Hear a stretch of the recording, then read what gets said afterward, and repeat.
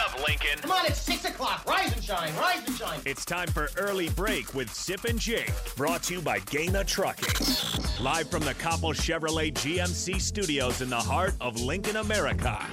Here's 93.7 The Ticket's Jake Sorensen. Did seem kind of meh.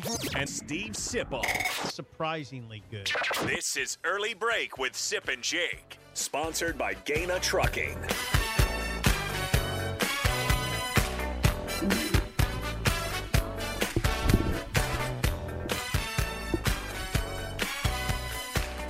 Welcome back to Hour 2 on a Thursday. Steve Sipple is somewhere in Peoria, Illinois, I think on the way back. I'm Jake Sorensen. I'm in Muscatine, Iowa. I didn't want to travel 10 hours back last night after 3 hours of sleep.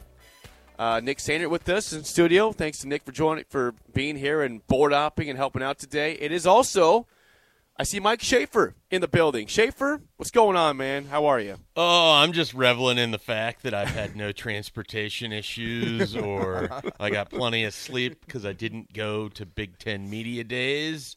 And if I did go, I sure wouldn't have stayed for day 2, where absolutely nothing of any substance mattered to me. Just saying, pat myself on the back nice and firm today. I'm sure you are, Schaefer. I'm sure you're well rested. But you also got to experience another thing you love, which is Fan Day on Tuesday night. So, hey, don't pat yourself too hard, okay? It was a glorious 45 minutes at Fan Day. I got in. I took about 714 photos that I'm still labeling at this point. And, I mean, you know, you win some, you lose some. As I told somebody the other day, we are past the spring game. Yes. We are past media days. We're past Fan Day. I'm ready to go. You're ready to roll, baby. We got all the stuff I don't care about out of the way. I'm ready. It's fall camp. Let's do it. I'm glad that you're up and at it this morning. Again, this hour is sponsored by Trek CBD, 84th and Highway 2. Sip will be back tomorrow. Like I told Nick Schaefer, just to kind of, I'm going to read the text again, just so you know the exact situation. So first of all, I don't know if you heard about on Monday, they were flying from Omaha to Charlotte, and then they were going to go from Charlotte to Indianapolis. Made it to Charlotte, and then the flight from Charlotte got canceled, and so they had to they had to find a way to get to Indy, and so they found a flight to Cincinnati. They got to at 12:30 in the morning. Took a while to rent a car, and they got to Indy at 3:30 in the morning Eastern time for an 8:30 a.m. Eastern time event. So Sip missed the first hour, 10 minutes of our show, but showed up. And then yesterday they're supposed to fly from Indy, I think, to Minneapolis and then down to Omaha. And he said this at about 9 o'clock last night. The plane in Indianapolis had smoke in the cockpit. No crap. So we're driving to Peoria tonight, rest of the way tomorrow. I'll see you on Friday. That is the whereabouts of Steve Sipple and why he has had a hellacious time with flights these past couple of days. Yeah, flying, not a great experience. It's tough right now. Yeah, I mean, I guess driving is the way to go. So yeah, Brunson, BC surprised me. I thought they were flying out on Monday, and Bruns calls me. He's like, no, we're on the road. And he explained it, and seemingly the decision they made was the correct one because they got home yesterday, no issue. They got out there on Monday, no issue. Their vehicle didn't have any smoke in the driver's and passenger side in the front. So I'm just glad everybody's good and okay. Yeah. And, Steve will be back tomorrow, I'm sure. Yep. And well rested and ready to go. We'll both be back in the studio tomorrow. It'll be great. Where are you at again? Oh, yeah. I am thank you for asking. I am currently in the upstairs of my cousin's house in Muscatine, Iowa. It was random enough that it felt like you had to have a reason to be there. Well, I was telling Nick, I'm like, I probably could have maybe made it all the way back last night, but I would have got back at midnight and on 3 hours of sleep after waking up so early. I feel like I've made long drives before. I'm not scared of 10 hours. It's the fact that I didn't leave Indy until 2:30 or 3. That makes for a long day and an early morning. So I'd rather have Nick help us out, me get some rest, drive back today. And so I'm in an upstairs room in Muscatine, Iowa, which is, if you're curious where that's at, it's very near the Quad Cities, eastern Iowa. Near the Illinois, so that's where we're at. So, what was the conversation like with your cousin? Is this an individual you talk to a lot, or is this someone that's on the far-flung side of the family tree? No, Another great question, Schaefer. Well, that's this is what the people want to know. Yeah, you are the ultimate question asker. So the cousin, I called him on the way out here. I guess on Monday, I called him, and I had probably talked to him on the phone in, I don't know, 4 years maybe, or talked to him in general in 4 years. And I said, hey, I'm going to be in Muscatine on Thursday. Any chance I can stay at your place? Here's the best part of the story. Like, I'm in a house, like he bought a new place, and so this current house we're in, like they're doing a bunch of renovations to it, trying to get it ready to sell. And so like upstairs, this is like it's a house for ants basically. You got to duck everywhere you go. Like I can't go very many places in the house where I'm not ducking to not hit my head on the ceiling. And I'm in the upstairs right now, and like all these doors, like they took the knobs off, so if I close them, I'm going to get stuck in here. So they're all propped open, so they don't latch. So yeah, that's where we're at. This is exactly what I thought Muscatine, Illinois would be like. It's a nice. They got some nice restaurants, and they got a nice brewery on the river. Okay. I think you'd enjoy it. It's a place. If you ever get down here, check it out. If you ever been to Muscatine, let us know in the text line. Am I the only person? John in Des Moines, if you're listening, John in Des Moines or Jason in Des Moines, you ever been to Muscatine, Iowa? I'm sure you have. 464-5685. I want to know. I want to know. All right, Schaefer. Before we get to fall camp, I'm curious. Tuesday at Media Days, there were so many different comments about, opening statement, lack thereof, or if it's fine. Where do you stand on Scott Frost going to the podium and saying, I just want no statement, just questions? Do you have a take, or are you annoyed by all of it? It doesn't bother me any, but I mean, in large part, I can't sit here and tell you that I think Media Days has little to no value and then turn around and be upset when someone doesn't do something exactly as I want. So I find that Sure. hypocritical. So Yep. I guess in large part because nothing that was going to be said by Scott Frost at Media Days was largely going to stand out to me. The fact he didn't say anything shouldn't also stand out to me as it relates to the opening statement. So I just want to be consistent with that. All right. So it didn't bother me any. I thought there was at least a few different conversation topics that got hit on where maybe he could have expanded a little bit more, but that's just sort of where A, he is, and B, the program is, as they go into a really important month to try to get ready for this very important game over in Ireland. Yeah, it's hard to believe. I was talking to Nick earlier. I mean, right now we are officially less than 1 month away from that. I know. Yesterday, Randolph Pie Day if you're doing a Husker countdown like I just wrote this morning before I came in. Yeah, yesterday was a month. Now we're under a month. It's crazy. It's going to be here before you know it. And we were talking, Schaefer. I mean, it was mentioned a little bit by Scott Frost at Media Days, but I'm curious with you. So, I mean, he did admit that Casey Thompson, we expect, enters fall camp, taking the reps at one at quarterback. Do you expect a battle there at all, or do you think that Casey is expected to be the starter and will be that unless something crazy happens either with him or an uprise of somebody else? Yeah, I expect Casey Thompson to be the starter. I think he was brought here by Mark Whipple to be the starter. I think that Chubba Purdy is going to try to push him as much as he can.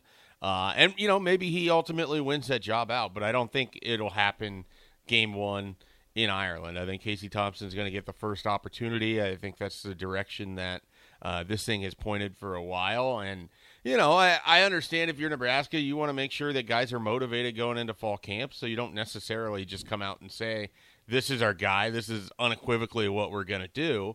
So I get it. Like, okay, you let Casey and Chubba and Logan Smothers and whomever else, Heinrich Harburg, Matt Masker, Jared Sinek, Richard Torres. I don't know if bring I'm them all forgetting on. anybody All else. of them. Keep going. They're all sitting there at Fan Day when Mike Schaefer dropped by to take photos. So no, Sure, you got good ones too. You got to let them Only the all. best. You got to let them all attempt to compete. But I think we know where this is headed, and I think Casey Thompson's going to at least get the first opportunity. That doesn't mean he'll be the starter against Iowa.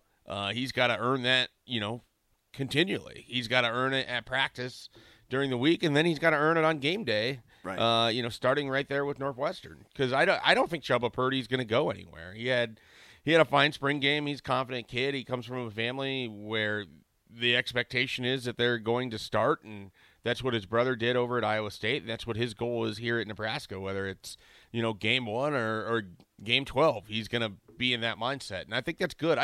Someone on my message board pointed this out, and I agree with it, and I'm sure it's been said by others. I just haven't thought of it in a while.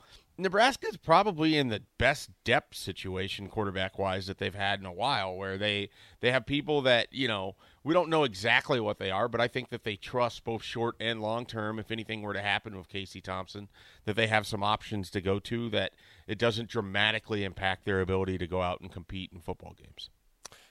Also, from media days, there's a lot of questions for Scott Frost regarding what his role is going to be with Mark Whipple, as the coordinator.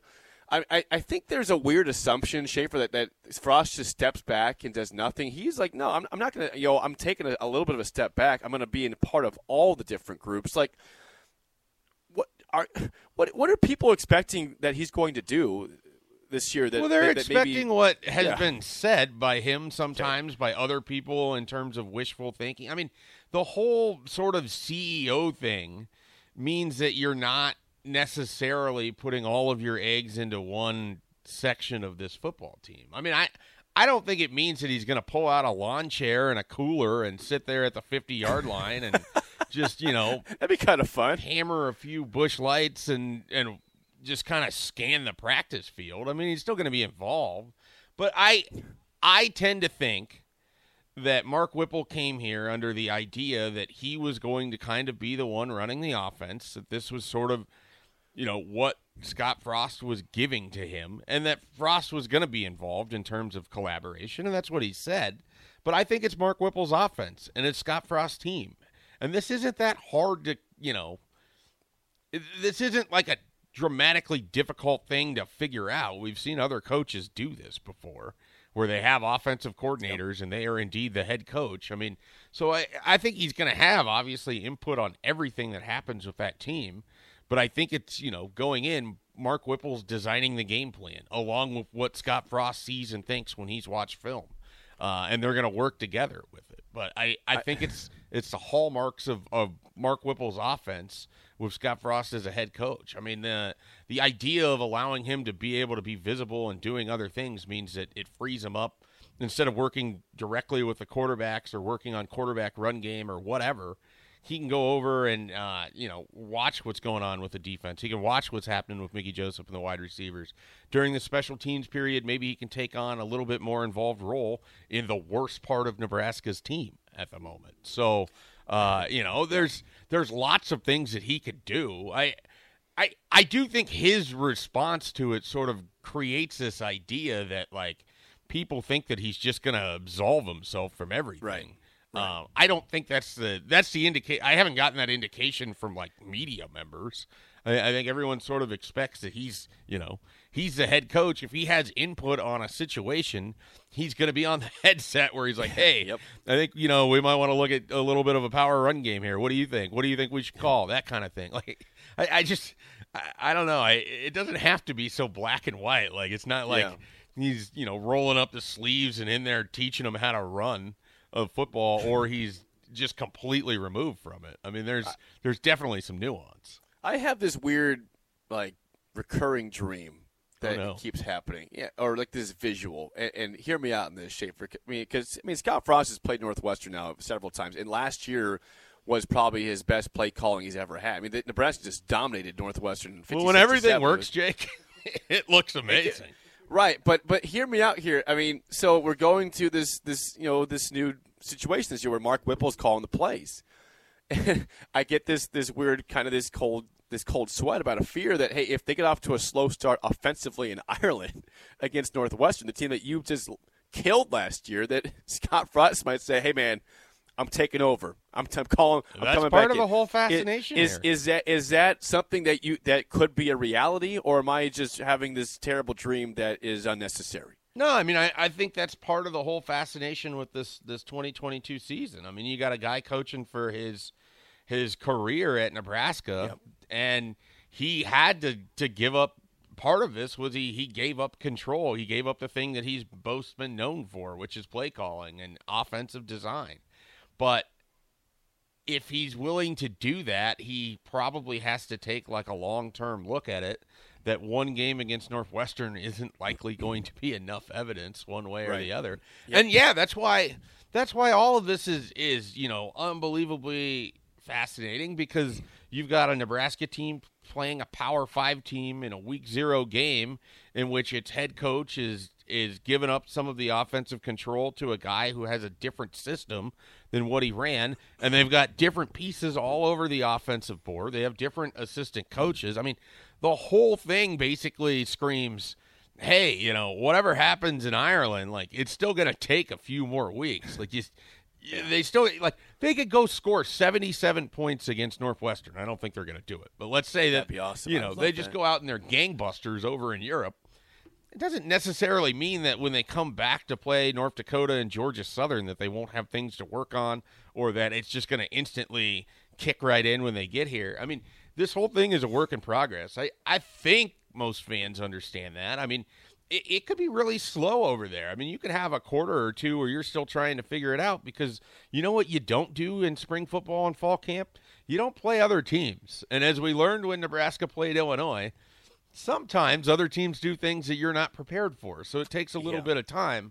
And I think that's got to be true with the offense too. I mean, I think, if there is some hesitation, or if there is some concern with how things play out over against Northwestern, like there shouldn't, in my mind, be a knee-jerk reaction to it. But I think at some point, if the offense struggles the whole month of September and August, then it gets really kind of like, Scott Frost has a pretty big decision on his hands as to what he wants to do. But all of your personnel is starting to line up in one direction. So how much of a swing can you really make? Yep. I mean, it's unless you're just like, all right, Logan, you're in. We're going back to the quarterback-centric, quarterback Superman offense. And I don't think anybody wants to see that. Yeah, because I don't think they can win games that way. Right. That's the concern also, is the fact that how quick is that trigger to pull to a new quarterback if there are struggles? I mean, if Casey Thompson exits the fall practice, by being the clear starter, and he has a really bad game against Northwestern, whether it's a win or a loss, I mean, how quick is that trigger going to be to go to Chuba or Logan if they performed well in fall camp? Yeah, well, and that's I mean, they get paid the money, right? I mean, they got to make that decision, and so whether that is an easy one or a difficult one or made for them with injury or a slow start, those are all the things that we're going to be watching throughout the month of September. I mean, assuming Nebraska can escape Dublin with a win, it doesn't mean the storylines come anywhere near a screeching halt, because they're only going to kick up and they're only going to get more interesting the deeper you get into the year. From the text line, 464-5685, Buffet Son says, if Nebraska goes 3-0 to start the season, Frost will say to Whipple, I've seen enough. Flip me those sticks. I'm taking over. Yeah, I mean, if he does that, good luck. It'd be terrible. If you have any comments or questions for Mike Schaefer, please call or text 464-5685. Schaefer, again, we're into fall camp. So if quarterback is up there, is like maybe the most interesting thing, is there something number two that you're most curious or fascinated about how it plays out in fall camp? I mean, there's, again, no shortage of things. You got options. You start on the offensive side of the ball. I mean, I kind of want to know who these wide receivers are going to be that Casey Thompson and Chuba Purdy and Logan Smothers and all the other quarterbacks, I'll spare everyone from naming, are going to be throwing to. I mean, so again, referencing my fan day experience, walking through the wide receiver line, and it's kind of like, well, don't really know that guy. Don't really know that guy. Hey, that's Marcus Washington. Don't know that guy either. There's a lot that has to kind of be figured out here. And then you're sitting there, and it's like, it's pretty hard for me not to see a way that a guy like DeColdis Crawford or Janarian Bonner ends up playing this fall. And so I think Nebraska has a number of wide receivers that are going to be pushing for playing time, that are going to be pushing each other. But we don't really know if they have a best wide receiver yet. I think we all assume it's Trey Palmer because he's from the SEC and he had like 333 receiving yards and all these different things. But there's a difference between playing tough competition and being a number one wide receiver. Samori Toure, Nebraska got very lucky last year with Samori Toure. Oh, yeah. He was really good. He showed up, and he was a professional. He was a guy that immediately knew what his role was going to be in that room. He helped make other people better, and he was an explosive playmaker on the field.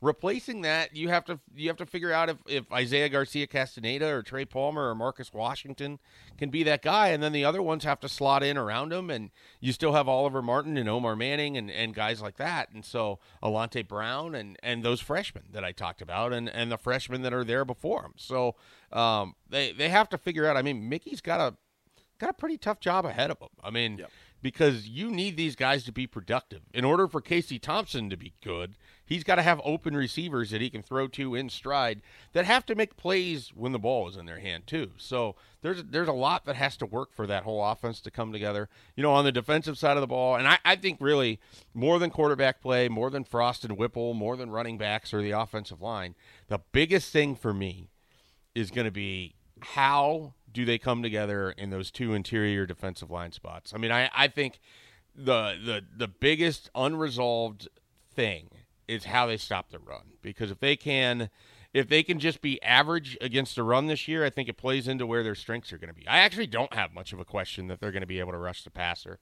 And I've started to come around to thinking they might have a pretty good secondary, which if you put the first part of what I said with the second part, that in itself could lead to that magical sort of sensation where the other team turns the ball over and you get it.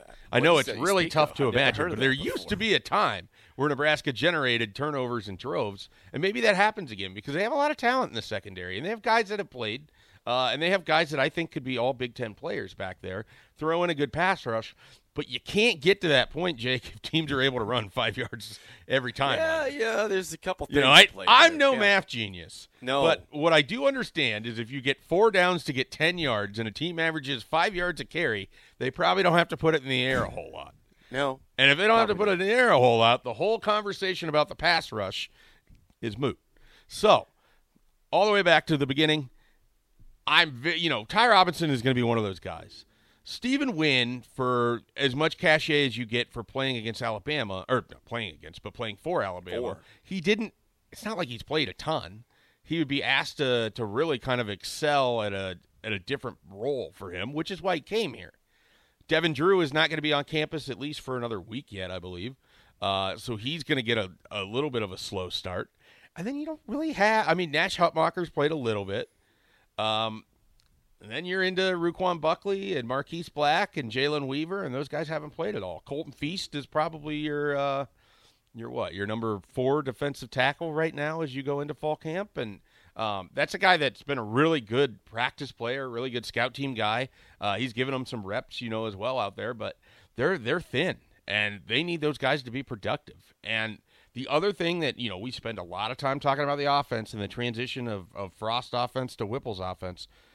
They're also switching to a 4-3 this year. Guys are playing in different roles for longer periods of time. What did it look like for Nick Henrich and Luke Reimer, who are both inside linebackers? If you're in a 4-3, how does that work? Which one's the outside linebacker? How do they line up? Do they actually spend most of their time in a nickel package where you have Chris Kolarevic out there and you actually end up with 3 linebackers, and maybe that helps you against the run a little bit? But then how does Chris Kolarevic do when he has to cover a slot wide receiver or a running back coming out of the backfield? And so there's a lot of questions to be answered with just the scheme and what they're doing over there too, but it all starts up front with those interior defensive linemen and how they handle the run. If you have any questions for Mike Schaefer, please call or text 402-464-5685 or comment on the Facebook, Twitch, YouTube, and Twitter feeds. We'll have more next with Schaefer on Early Break on the Ticket.